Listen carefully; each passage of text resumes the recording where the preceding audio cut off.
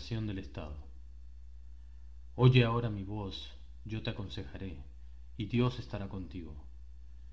Está tú por el pueblo delante de Dios, y somete tú los asuntos a Dios, y enseña a ellos las ordenanzas y las leyes, y muéstrales el camino por donde deben andar, y lo han de hacer. Además, escoge tú de entre todo el pueblo varones de virtud, temerosos de Dios, varones de verdad, que aborrezcan la avaricia, y ponlos sobre el pueblo por jefes de millares y centenas, de 50 y de 10. Ellos juzgarán el pueblo en todo tiempo, y todo asunto grave lo traerán a ti, y ellos juzgarán todo asunto pequeño. Así aliviarás la carga de sobre ti, y la llevarán ellos contigo. Si esto hicieres, y Dios te lo mandare, tú podrás sostenerte, y también todo el pueblo irá en paz a su lugar. Éxodo 18, del 19 al 23. Este fue el consejo de Jetro, el suegro de Moisés, cuando vio la fila de gente al frente de la tienda de Moisés, todos esperando la justicia. En ese momento en la historia de Israel, Dios les dio a ellos directamente justicia perfecta, pero todo el mundo no tuvo acceso a ella. Tuvieron que esperar en largas filas para obtenerla. Moisés se fatigó, y la gente se fatigó esperando el juicio. La Biblia no es un documento perfeccionista. Aunque dispone una regla fija de perfección humana, Génesis 17:1, Primera de Reyes 8:61, Mateos 5:48, una regla fija alcanzada solo por Jesucristo, Mateos 3:17, Romanos 3:23, 2 Corintios 5:21. Sin embargo, reconoce en su propio código de leyes que la administración de un sistema perfecto de leyes diseñado por Dios tiene que ser entendido como falible, limitado y manchado por el pecado. Como este pasaje demuestra ampliamente, la Biblia es hostil hacia los humanistas que buscan la justicia perfecta en la tierra. Eventualmente la justicia será perfectamente administrada por Dios en el día del juicio. Bajo la autoridad de Moisés, la revelación de Dios fue inmediatamente disponible en cualquier caso. Pero Moisés no tenía suficiente tiempo disponible para oír cada caso de disputa legal en el campamento. La justicia perfecta estaba limitada por el tiempo y el espacio. Los hombres tuvieron que venir a la tienda de Moisés y esperar, presumiblemente, largas filas. Éxodo 18:14. La búsqueda de la justicia terrenal perfecta de Dios por su siervo Moisés tomó horas innumerables. No solo el tiempo de Moisés era limitado, pero también lo era el tiempo de los que esperaban en fila. Cuando la gente estaba esperando justicia, sus vidas tienden a detenerse. Se convierten en poco productivos. Tienen temor de utilizar sus escasos recursos económicos en sus tareas. Se refrenan esperando que la justicia civil les resuelva cualquier área de incertidumbre en sus vidas. Jetro reconoció las limitaciones de un sistema de justicia perfecto, donde la palabra de Dios venía directamente a la gente. Tal sistema no podía funcionar. Era una carga demasiado grande. Era mejor tener un sistema de tribunales de apelaciones juzgado por hombres con discernimiento menos perfecto, pero donde el juicio se hacía rápido. Era mejor obtener la justicia rápidamente y volver a vivir las rutinas normales que tener la justicia perfecta varios años tarde en el camino de la vida. ¿Quién era capaz de ser juez? Las reglas fijas son semejantes, aunque no tan rigurosas, a las reglas fijas dadas por los ancianos y diáconos en la iglesia. Primera de Timoteo 3. Varones de virtud, temerosos de Dios, varones de verdad, que aborrezcan la avaricia. El carácter vale más que el conocimiento técnico de la ley. Considere los jueces disponibles. Habían crecido como esclavos. La generación completa, menos Josué y Caleb, poseía una mentalidad de esclavos. No obstante, su jerarquía era preferible en la mayoría de los casos al de un sistema que ofrecía justicia perfecta en casos individuales, pero que tuvo que racionar el número de casos. Conclusión: la justicia previsible y regular proporcionada por novatos serios es mejor que la justicia perfecta dada esporádicamente o al primero en la fila. La carga de hacer justicia tiene que ser compartida, versículo 22. Esto era requerido para permitirle a la gente aguantar y seguir sus caminos en paz, versículo 23. Había muchos jueces también. Rashi, uno de los rabíes más famosos en la historia judía, calculó que debía haber por lo menos 82.000 jueces, o un 15% de la población adulta masculina de 600.000. No eran todos graduados de escuelas de abogacía autorizadas por el Estado. La estructura basada en un pacto de gobierno civil. Primero, esta es una trascendencia, inminencia, presencia. Moisés sirve como representante del pueblo delante de Dios. Párate delante de Dios por la gente. Él no es un representante del pueblo delante del pueblo, sino delante de Dios. Segundo, Moisés dirige un sistema jerárquico de tribunales de ley. Él es la cabeza de una pirámide del tribunal de apelaciones. Él es responsable delante de Dios. Tercero, él habla la ley de Dios.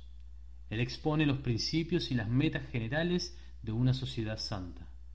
Y tú les enseñarás a ellos los estatutos y las leyes, y le mostrarás a ellos el camino por donde deben andar y lo que han de hacer. Cuarto, él da juicio, y todo asunto grave lo traerán ante ti. Él compara las obras del pueblo con los principios generales de la ley de Dios, y juzga de acuerdo con las responsabilidades de cada individuo. Quinto, está la continuidad. Ellos juzgarán al pueblo en todo tiempo. A través del tiempo, este sistema permite a los hombres buscar continuamente la justicia. Nunca debe haber un período en que no se imponga la ley de Dios. Si esto hicieres y Dios te lo mandare, tú podrás sostenerte y también todo este pueblo irá en paz a su lugar. La versión de Satanás. Satanás ofrece su versión del pacto civil. Es semejante a la de Dios, pero es éticamente opuesta. Primero, no hay verdadera trascendencia ni presencia. El representante del pueblo representa algo diferente que a Dios. El partido, la voluntad colectiva de la gente, las fuerzas de la historia, la Volk, la nación, el espíritu de la época, etc. Pero no representa a un Dios soberano ante la gente, ni a la gente delante de un Dios soberano. Segundo, está la jerarquía. Se establece un orden burocrático organizado de arriba hacia abajo. No es un sistema de tribunales de apelaciones organizado de abajo hacia arriba, con un alto grado de iniciativa personal, responsabilidad y libertad en las escalas más bajas. El énfasis está en la omnisciencia del Estado, la planificación computarizada, las estadísticas enormes y la administración central de todo en la vida. Tercero, hay leyes, millares de leyes. Estas leyes son tan numerosas y tan complejas que solo los burócratas que dedican su vida para conocerlas y los abogados que cobran por interpretarlas las pueden entender. Esto lleva al elitismo. También se enmienda y corrige estas leyes constantemente. Es la justicia evolutiva en un mundo de principios cambiantes. Cuarto, existe el juicio. El Estado posee los poderes casi ilimitados de ejecutar el juicio. Un ejército cada vez más grande de verdugos dan juicios arbitrarios que aumentan el poder del Estado. Quinto, se intenta una continuidad a través de impuestos y confiscación. Al aumentar los impuestos se debilitan todas las otras instituciones y refuerzan la mano del Estado. Pero hoy día el pueblo de Dios no parece entender el alcance de su esclavitud. El derecho a la apelación. En la Biblia, el derecho de apelar fue limitado a los asuntos serios. Los casos que afectaban los principios fundamentales y los que probablemente tendrían repercusiones importantes en toda la sociedad eran los que pasaban arriba por la vía jerárquica de apelación judicial. Para limitar el número de casos que se le mandaron a Moisés para obtener una decisión final, los jueces en cada nivel debían de tener el derecho de rehusar a volver a considerar el juicio de un tribunal inferior. Si el juez no creía que la decisión del tribunal inferior era incorrecta, y si el tribunal superior decidía que el caso era relativamente de poca importancia, como un precedente para la sociedad en general, se quedaba resuelto el caso. El acceso al Consejo Supremo de Moisés era restringido a casos graves y esto requería que fueran repasados primeramente por los tribunales inferiores. Yetro entendió que las limitaciones en el tiempo de Moisés paralizaban el sistema de justicia. Obviamente, si cada caso que los tribunales inferiores consideraban finalmente terminaba en frente de Moisés, la jerarquía de tribunales no habría prestado descanso para Moisés. El proceso de selección del sistema de tribunales fue fundamental para su éxito.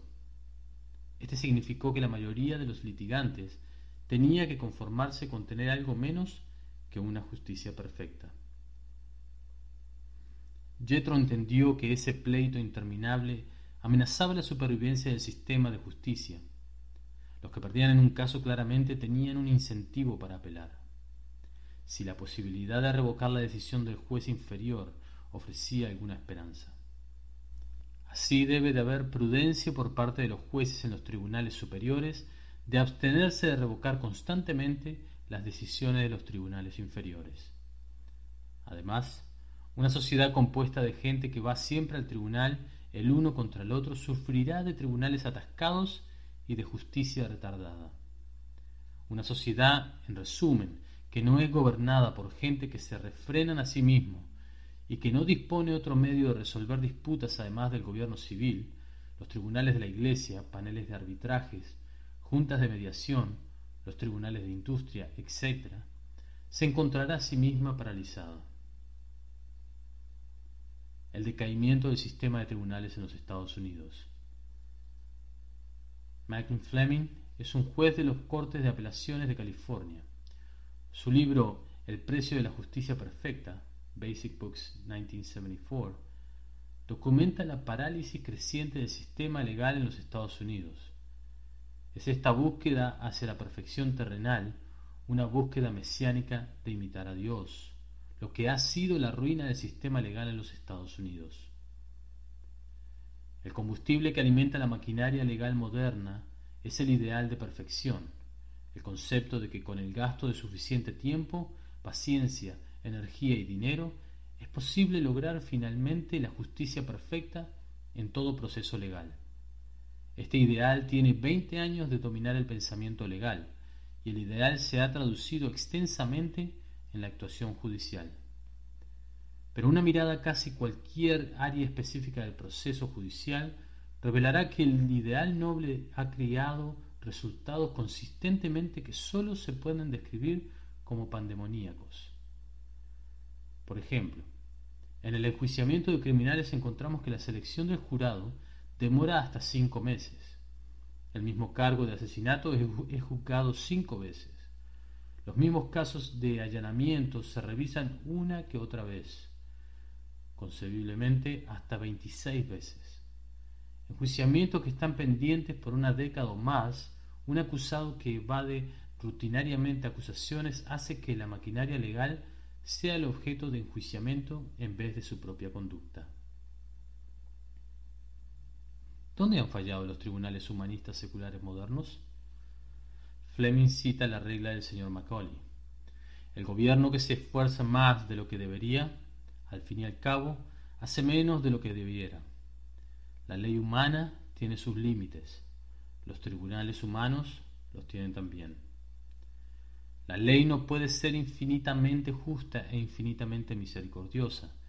Tampoco puede lograr tanto una forma perfecta como una substancia perfecta.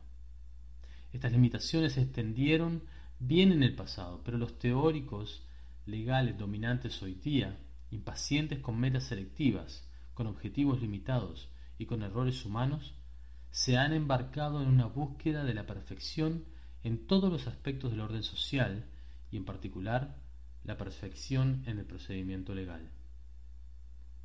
Los requisitos de la perfección legal, dice Fleming, implican las siguientes condiciones hipotéticas siguientes: tribunales competentes y totalmente imparciales, tiempo ilimitado para la defensa, objetividad total, familiaridad total con la ley, la abolición del error tocante al procedimiento y la negación del uso de informantes de mala reputación, a pesar de la realidad, como él señalaba, que la protección más fuerte contra el crimen organizado se apoya en el hecho de que los ladrones se traicionan los unos a los otros. Los defensores de la justicia, sin pensar en los costos, han adoptado el lema: mejor liberar a 100 hombres culpables que condenar a un solo hombre inocente. Pero ¿cuál es el costo para las víctimas futuras de los 100 hombres culpables?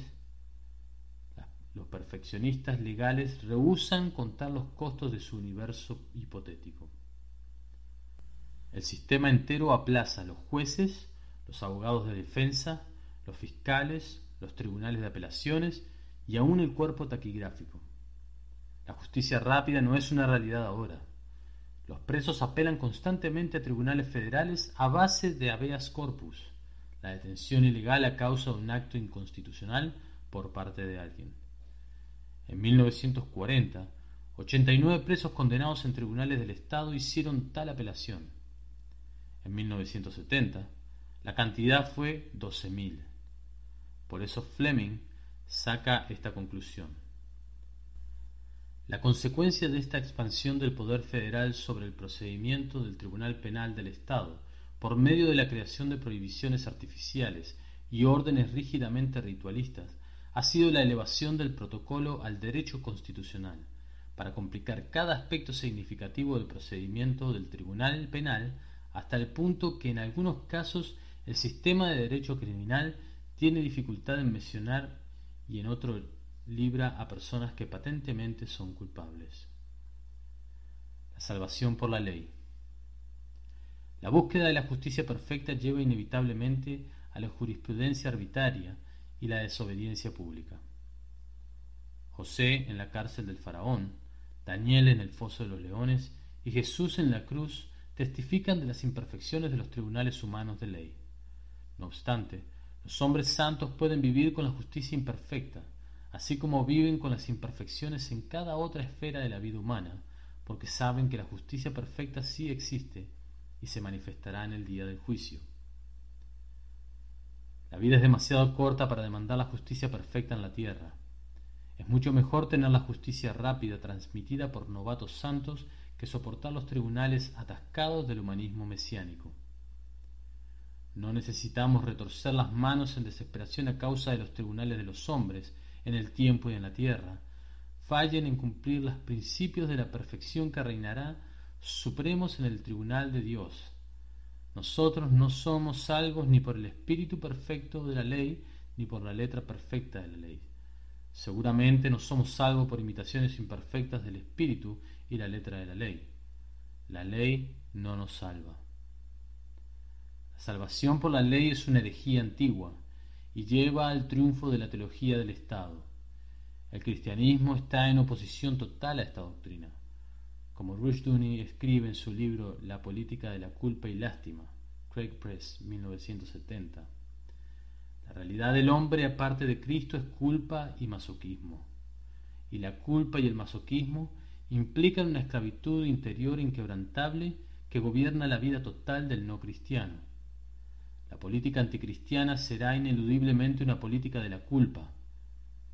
En la política de la culpa se vacía perpetuamente del hombre su energía social y actividad cultural a causa de su sentido predominante de culpabilidad y su actividad masoquista. Él demandará cada vez más una mano redentora del Estado, lo que él no puede hacer personalmente. En otras palabras, para salvarse, demanda que el Estado lo haga por él, para que el Estado, como hombre agrandado, llegue a ser el salvador humano del hombre. La política de culpa, por lo tanto, no se dirige, como la política cristiana de libertad, a la creación de la justicia y el orden basado en Dios, sino a la creación de un orden redentor, un Estado salvador. La jurisprudencia cristiana no puede adoptar una doctrina del Estado salvador y permanecer ortodoxa. La adopción de tal concepto del Estado en el siglo XX testifica hasta qué punto el mundo moderno ha abandonado la ortodoxia cristiana. Atascando el sistema. Uno de los aspectos más importantes de cualquier orden legal es la disposición de los ciudadanos de una sociedad a refrenarse a sí mismo. Esto significa que los hombres tienen que acentuar el gobierno propio y también ganar acceso a los otros sistemas de tribunales que sirven al gobierno civil. Esta fue una característica básica de la tradición legal occidental después de mediados del siglo XII, aunque desde la Primera Guerra Mundial la ascensión de estados administrativos socialistas ha comenzado a destruir esta tradición. Según el profesor Harold Berman de Harvard, en su libro importante Ley y Revolución, Harvard University Press, 1983, él dice que este fenómeno actualmente amenaza la supervivencia de la libertad en el Occidente. El gobierno propio no es un recurso a precio cero. El énfasis en la Biblia de criar a los niños en los detalles de la ley bíblica tiene que entenderse como un requisito de los ciudadanos para prestar los gastos generales para la civilización, el respeto de la ley y por lo tanto el dominio de sí. Otro aspecto del respeto del público para la ley civil es el dominio propio de los oficiales del organismo estatal para no recargarle a la sociedad con una estructura masiva, ininteligible de la ley administrativa. Cuando la ley civil interviene en cada aspecto de la vida diaria de los hombres, el Estado pierde un subsidio muy importante del público, a saber, el consentimiento de los hombres para someterse voluntariamente a la ley civil. Cualquier estructura legal es vulnerable al atraso deliberado del público. Si los hombres rehúsan a someterse a los reglamentos que el sistema legal no puede hacer cumplir, cada uno entonces ese sistema se destruirá. Tribunales atascados paralizará el sistema. Este es un fenómeno común en los Estados Unidos en las décadas finales del siglo XX. Es posible derrotar cualquier sistema legal simplemente por aprovechar cada avenida legal de demora. Cualquier sistema administrativo tiene reglas procesales. Al seguir estas reglas tan de cerca que el litigio por parte de las autoridades llegue a ser desesperadamente atascada en trámites burocráticos o detalles procesales, los que protestan pueden paralizar el sistema. Demasiadas leyes pueden producir desorden. Los tribunales no pueden imponer más su voluntad sobre los ciudadanos. Al mismo tiempo, las agencias administrativas pueden destruir al ciudadano, sabiendo que los ciudadanos tienen que esperar demasiado para recibir justicia de los tribunales. El resultado es una combinación de anarquía y tiranía, la herencia antinomiana. Reconociendo nuestras limitaciones. Lo que podemos y debemos esforzarnos para lograr es ajustar nuestros códigos de ley humana a los requisitos explícitos de los 10 mandamientos y la jurisprudencia de la ley bíblica. La respuesta a nuestra crisis legal no se puede encontrar en la perfección hipotética de la ley con las formalidades, ni se puede encontrar con la perfección hipotética de la justicia sustantiva o ética. Los jueces se equivocan, pero estos errores pueden aminorarse al colocarlos dentro de la contextura de la ley bíblica. Antes de que Dios le diera a la nación de Israel un sistema completo de la ley, Jethro dio a Israel un sistema completo de tribunales descentralizados.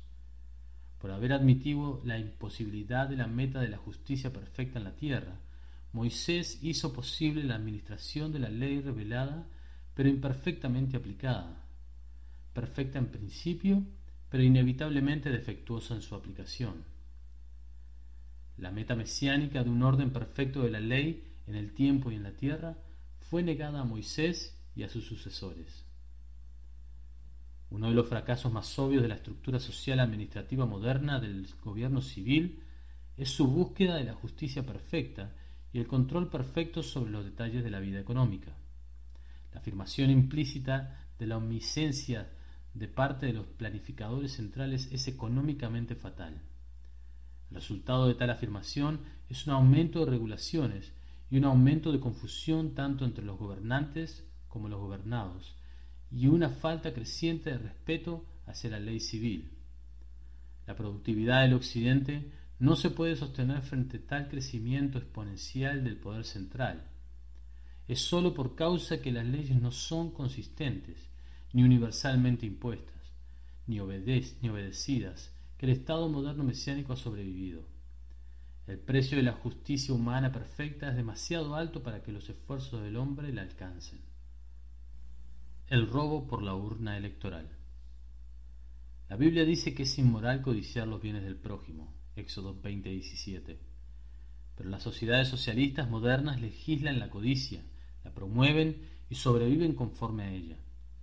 Le enseñan a la gente que el mandamiento en contra del robo debe leer: no robes a menos que sea por el voto de la mayoría. Este es el corazón y el alma de la teología de la liberación del marxismo.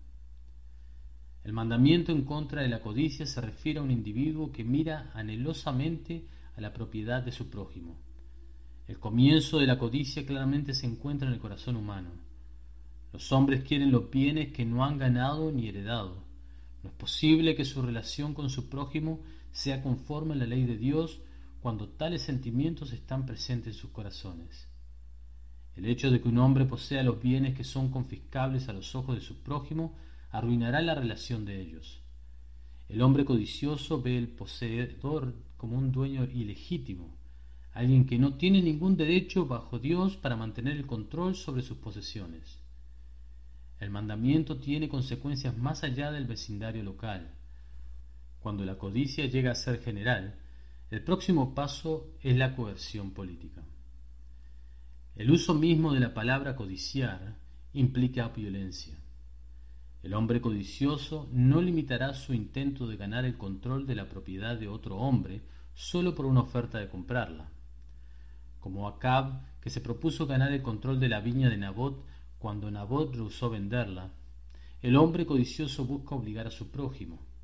Cuando no se puede hacer esto con el permiso tácito de la policía, la opresión total o el robo abierto, entonces el hombre trata de ganar control del gobierno civil. Los hombres codiciosos pueden juntarse y mover al gobierno civil a adoptar políticas de redistribución de la riqueza. El monopolio de la violencia legal que posee el gobierno civil puede dirigirse entonces en contra de los dueños de la propiedad. Los que están dentro del gobierno civil pueden ganar el control sobre los bienes de la gente. Entonces ellos pueden usar también estos bienes personalmente, o dentro de una agencia de gobierno, o distribuirlos a grupos políticos de interés especial. La codicia política es una manifestación del deseo desenfrenado y la amenaza de la violencia. Cuando el gobierno civil llega a ser un instrumento de la codicia, su monopolio de violencia aumenta el peligro del robo. Se adopta un nuevo mandamiento: no codicies a menos que sea por el voto de la mayoría. ¿Qué ciudadano particular puede defender efectivamente su propiedad en contra de los magistrados injustos? Nabot murió en su esfuerzo por mantener lo que fue suyo por la ley de Dios. Tal abuso del gobierno civil es doblemente malo. Primero, viola el principio de la mayordomía responsable. Segundo, abusa el cargo del magistrado.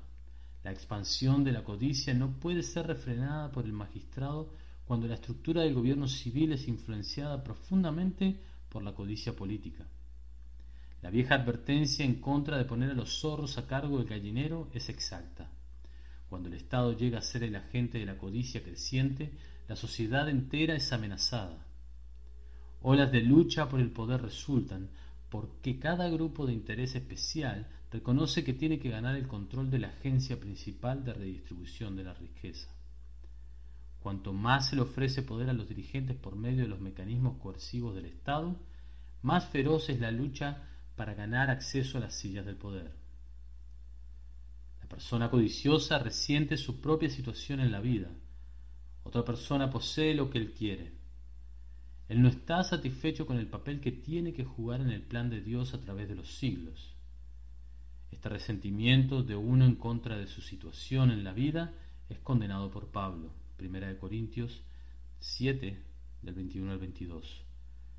Una persona desea la buena apariencia del otro, su prestigio o sus posesiones materiales.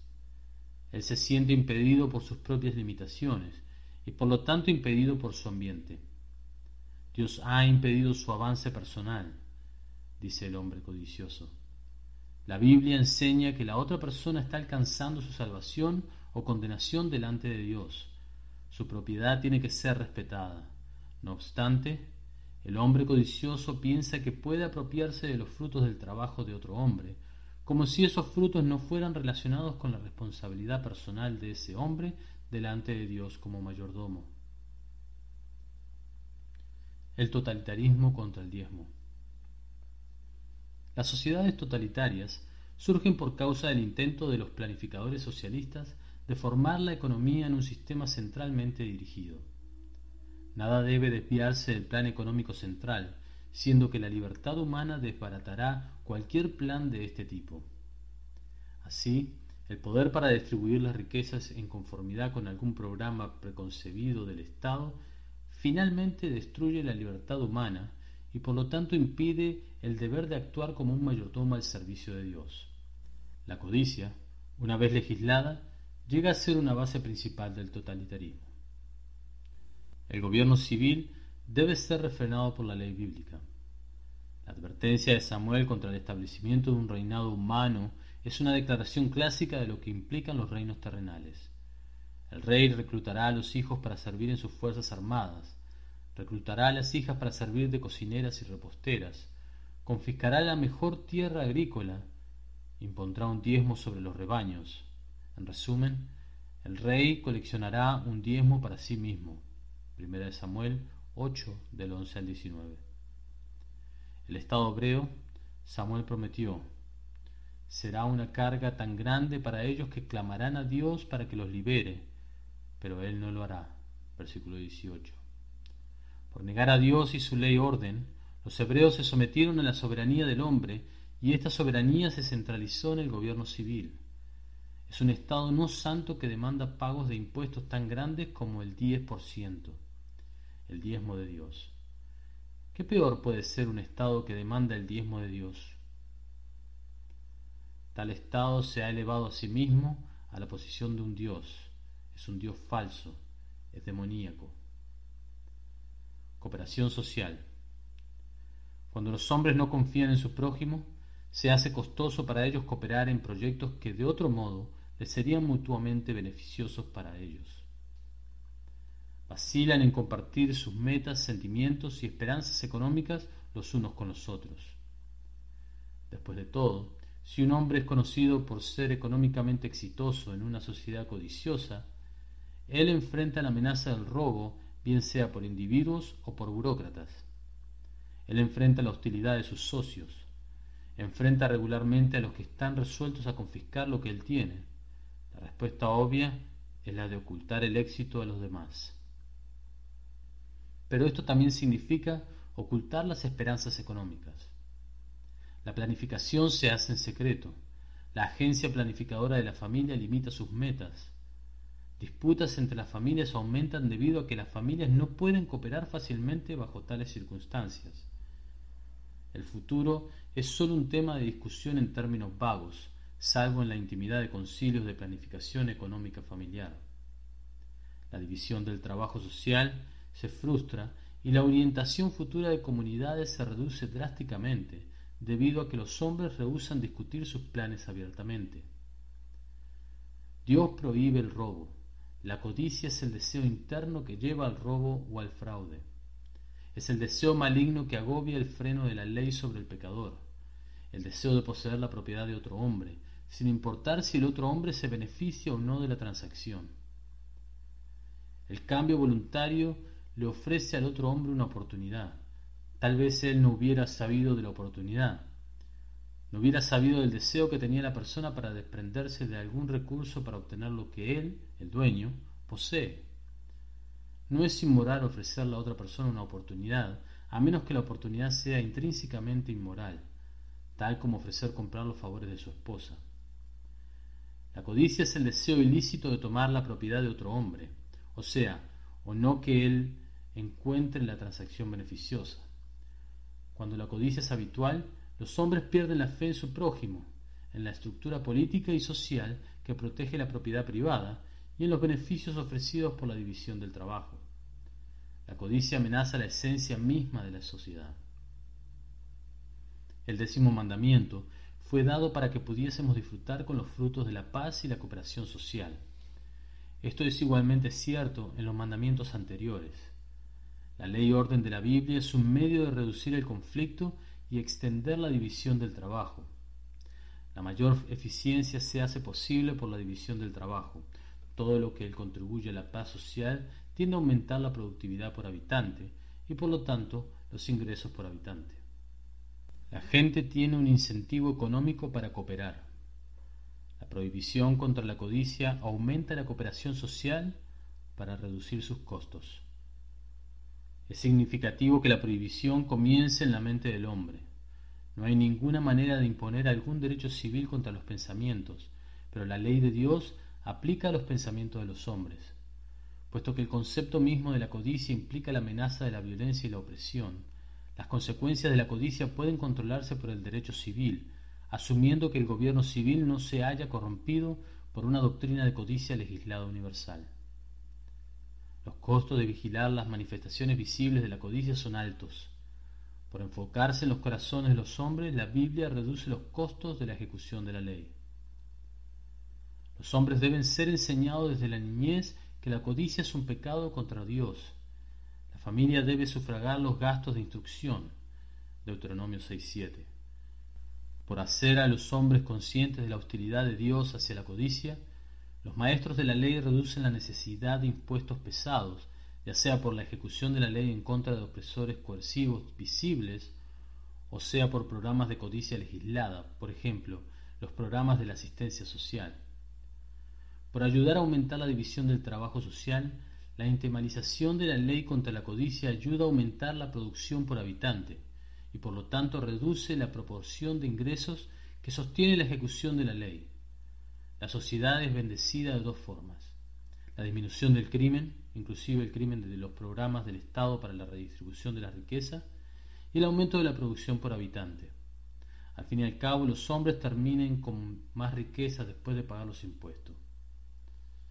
Aumentan sus oportunidades para actuar responsablemente delante de Dios y los hombres. Como siempre, un buen gobierno tiene que comenzar siempre con el gobierno propio bajo la ley de Dios. Resumen. La paz social es la meta. La paz social demandada por el profeta Isaías: no harán mal ni dañarán a todo mi santo monte, porque la tierra será llena del conocimiento de Jehová, como las aguas cubren el mar.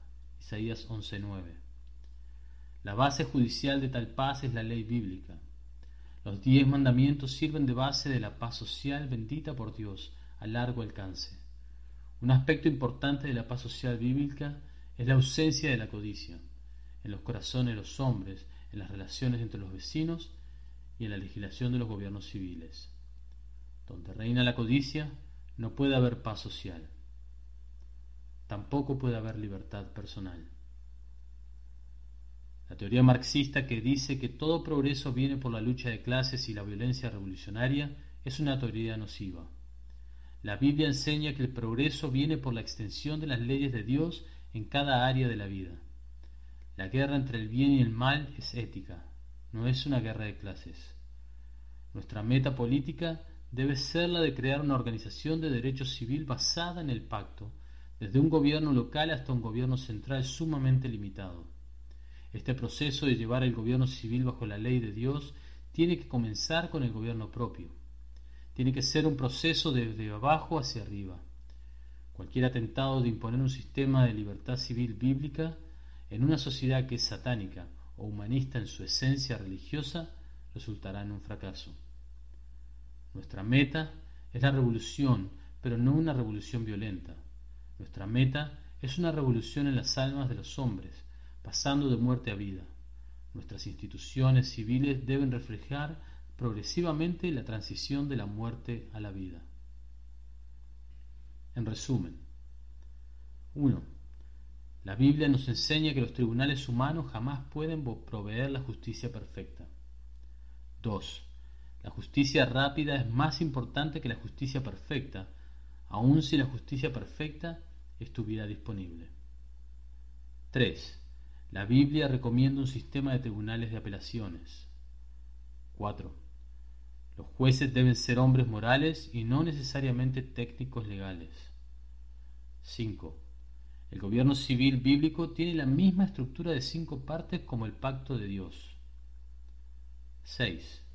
La imitación de Satanás también consiste de 5 partes. 7. Los casos interminables de tribunales amenazan la productividad de la sociedad. 8.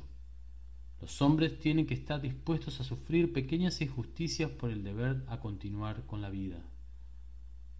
9. La búsqueda de la justicia perfecta está comenzando a destruir los tribunales modernos. 10. La Biblia rechaza la idea pagana de la salvación por la ley. 11. El Estado no es una agencia de salvación. 12. Tanto los ciudadanos como los magistrados civiles han de practicar el dominio propio. 13. Somos criaturas limitadas y tenemos que reconocer esto en nuestras instituciones civiles. 14. No tenemos que usar el Estado como una agencia de saqueo. 15. Cuando el Estado se convierte en una agencia de saqueo, los hombres malos tratan de capturar al Estado. 16. El Estado no tiene derecho ni siquiera tanto como a un diezmo, el 10% de los ingresos. 17. Queremos la cooperación social y la paz. 18. El socialismo reduce la cooperación social y la paz. 19. La meta del cristianismo es la paz social.